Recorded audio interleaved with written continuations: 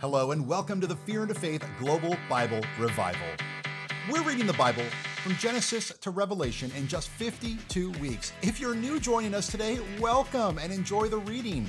Be sure to head over to BibleRevival.tv to sign up for our free newsletters where we share the reading assignments for that week. Join us as we get 100,000 people together to read the Bible cover to cover. So why don't you join me right now as we get into today's reading. Okay, John chapter 12. 6 days before the Passover, Jesus came to Bethany, where Lazarus lived, whom Jesus had raised from the dead. Here a dinner was given in Jesus' honor. Martha served, while Lazarus was among those reclining at the table with him. Then Mary took out about a pint of pure nard, an expensive perfume. She poured it on Jesus' feet and wiped his feet with her hair. And the house was filled with the fragrance of perfume. But one of the disciples, Judas Iscariot, who was later to betray him, objected. Why wasn't this perfume sold and the money given to the poor? It's worth a year's wages. He did not say this because he cared about the poor, but because he was a thief. And as keeper of the money bag, he used to help himself to what was put in it. Leave her alone, Jesus replied. It was intended that she should save this perfume for the day of my burial. You will always have the poor among you, but you will not always have me. Meanwhile, a large crowd of Jews found out that Jesus was there and came, not only because of him, but also to see Lazarus, whom he had raised from the dead. So the chief priests made plans to kill Lazarus as well, for on account of him, many of the Jews were going over to Jesus and believing in him. The next day, the great crowd that had come for the festival heard that Jesus was on his way to Jerusalem. They took palm branches and went out to meet him, shouting, Hosanna! Blessed is he who comes in the name of the Lord. Blessed is the King of Israel. Jesus found a young donkey and sat on it, as it is written, Do not be afraid, daughter Zion. See, your king is coming, seated on a donkey's colt. At first, his disciples did not understand all this. Only after Jesus was glorified did they realize that these things had been written about him and that these things had been done to him. Now, the crowd that was with him when he called Lazarus from the tomb and raised him from the dead continued to spread the word. Many people, because they had heard that he had performed the sign, went out to meet him. So the Pharisees said to one another, See, this is getting us nowhere. Look how the whole world has gone after him. Now there's some Greeks among those who went up to worship at the festival. They came to Philip, who was from Bethsaida in Galilee, with a request. Sir, they said, we would like to see Jesus. Philip went to tell Andrew, and Andrew and Philip in turn told Jesus. Jesus replied, The hour has come for the Son of Man to be glorified. Very truly, I tell you, unless a kernel of wheat falls to the ground and dies, it remains a single seed. But if it dies, it produces many seeds. Anyone who loves their life will lose it, while anyone who hates their life in this world will keep it for eternal life. Whoever serves me must follow me, and where I am, my servant also will be. My Father will honor the one who serves me. Now my soul is troubled, and what shall I say? Father, save me from this hour? No, it was for this very reason I came to this hour. Father, glorify your name. Then a voice came from heaven, I have glorified it, and I will glorify it again. The crowd that was there heard it and said it had thundered. Others said an angel had spoken to him. Jesus said, This voice was for your benefit, not mine. Now is the time for judgment on this world. Now the prince of the world will be driven out, and when I am lifted up from the earth, will draw all people to myself. He said this to show the kind of death he was going to die. The crowd spoke up. We have heard from the law that the Messiah will remain forever. So how can you say the Son of Man must be lifted up? Who is this Son of Man? Then Jesus told them, You are going to have the light just a little while longer. Walk while you have the light before darkness overtakes you. Whoever walks in the dark does not know where they are going. Believe in the light while you have the light, so that you may become children of the light. When he had finished speaking, Jesus left and hid himself from them. Even after Jesus had performed so many signs in their presence, they still would not believe in him. This was to fulfill the word of the Isaiah the prophet. Lord, who has believed our message, and whom has the arm of the Lord been revealed? For this reason they could not believe, because, as Isaiah says elsewhere, he blinded their eyes and hardened their hearts, so that they could neither see with their eyes nor understand with their hearts, nor turn, and I would heal them. Isaiah said this because he saw Jesus' glory and spoke about him. Yet at the same time, many, even among the leaders, believed in him. But because of the Pharisees, they would not openly acknowledge their faith for fear that they would be put out of the synagogue. For they loved human praise more than the praise from God. Then Jesus cried out, "Whoever believes in me does not believe in me only, but the one who sent me. The one who looks at me has seen the one who sent me. And I have come into this world as a light, so that no one who believes in me should stay in darkness. If anyone hears my words but does not keep them, I do not judge that person. For I did not come to judge the world, but to save the world. There is a judge for the one who rejects me and does not accept my words. The very words I have spoken will condemn them at the last day. For I did not speak on my own, but the Father who sent me commanded me to say all that I have spoken. I know that his command leads to eternal life. So whatever I say is just what the Father has told me to say." John 13. It was just before Passover, the Passover festival. Jesus knew that the hour had come for him to leave this world and go to the Father. Having loved his own who were in the world, he loved them to the end. The evening meal was in progress, and the devil had already prompted Judas, the son of Simon Iscariot, to betray Jesus. Jesus knew that the Father had put all things under his power, and that he had come from God and was returning to God. So he got up from the meal, took off his outer clothing, and wrapped a towel around his waist. After that, he poured water into a basin and began to wash his disciples' feet, drying them with the towel that was wrapped around him.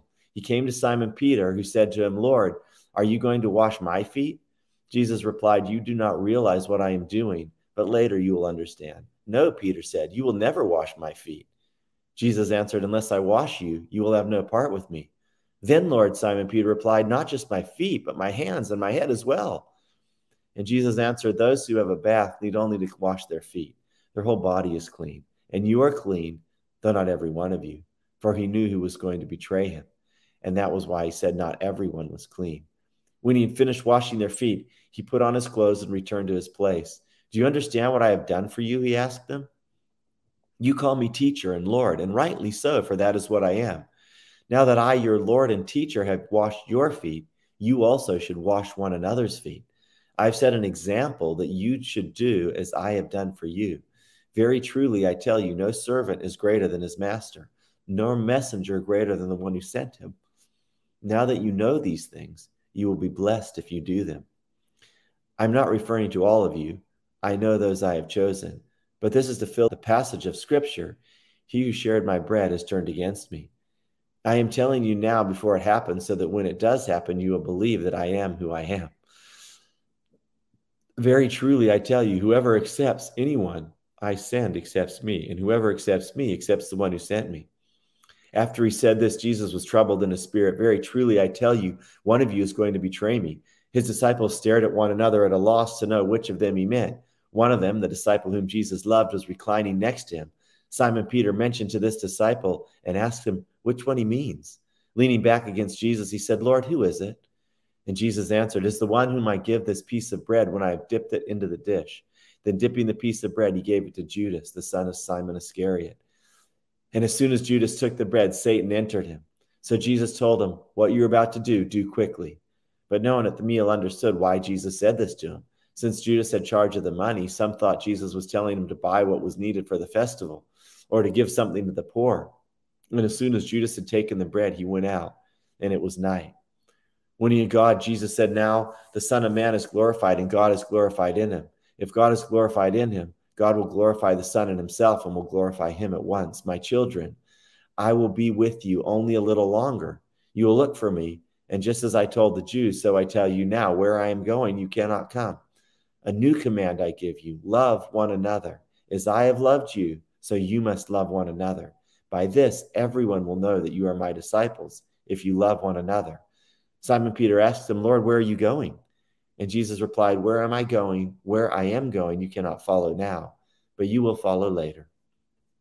Then Jesus answered, "Will you really lay down your life for me? Very truly, I tell you, before the rooster crows, you will disown me 3 times. John 14. "Do not let your hearts be troubled. You believe in God, believe also in me. My Father's house has many rooms. If that were not so, would I not have told you that I am going there to prepare a place for you? And if I go and prepare a place for you, I will come back and take you to be with me, that you also may go where I am. You know the way to the place where I am going." Thomas said to him, "Lord, we don't even know where you're going, so how can we know the way?" And Jesus answered, I am the way, the truth, and the life. No one comes to the Father except through me. If you really know me, you will know my Father as well. From now on, you do know him and have seen him. Philip said, Lord, show us the Father, and that will be enough for us.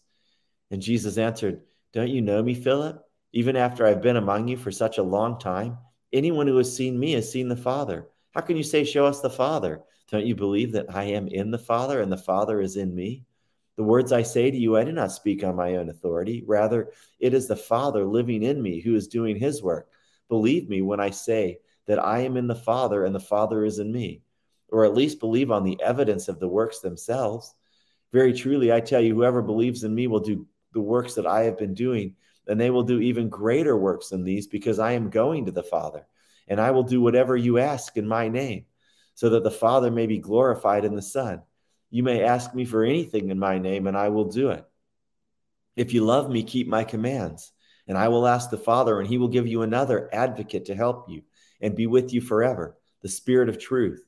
The world cannot accept him because it neither sees him nor knows him, but you know him, for he lives with you and will be in you. I will not leave you as orphans. I will come to you. Before long, the world will not see me anymore, but you will see me. Because I live, you also will live. On that day, you will realize that I am in my Father, and you are in me, and I am in you. Whoever has my commands and keeps them is the one who loves me. The one who loves me will be loved by my Father, and I too will love them and show myself to them. Then Judas, not Judas Iscariot, said, but Lord, why do you intend to show yourself to us and not to the world? Jesus replied, anyone who loves me will obey my teaching. My Father will love them, and we will come to them and make our home with them. Anyone who does not love me will not obey my teaching. These words you hear are not my own. They belong to the Father who sent me. All this I have spoken while still with you. But the advocate, the Holy Spirit, whom the Father will send in my name, will teach you all things and remind you of everything that I have said to you. Peace I leave with you.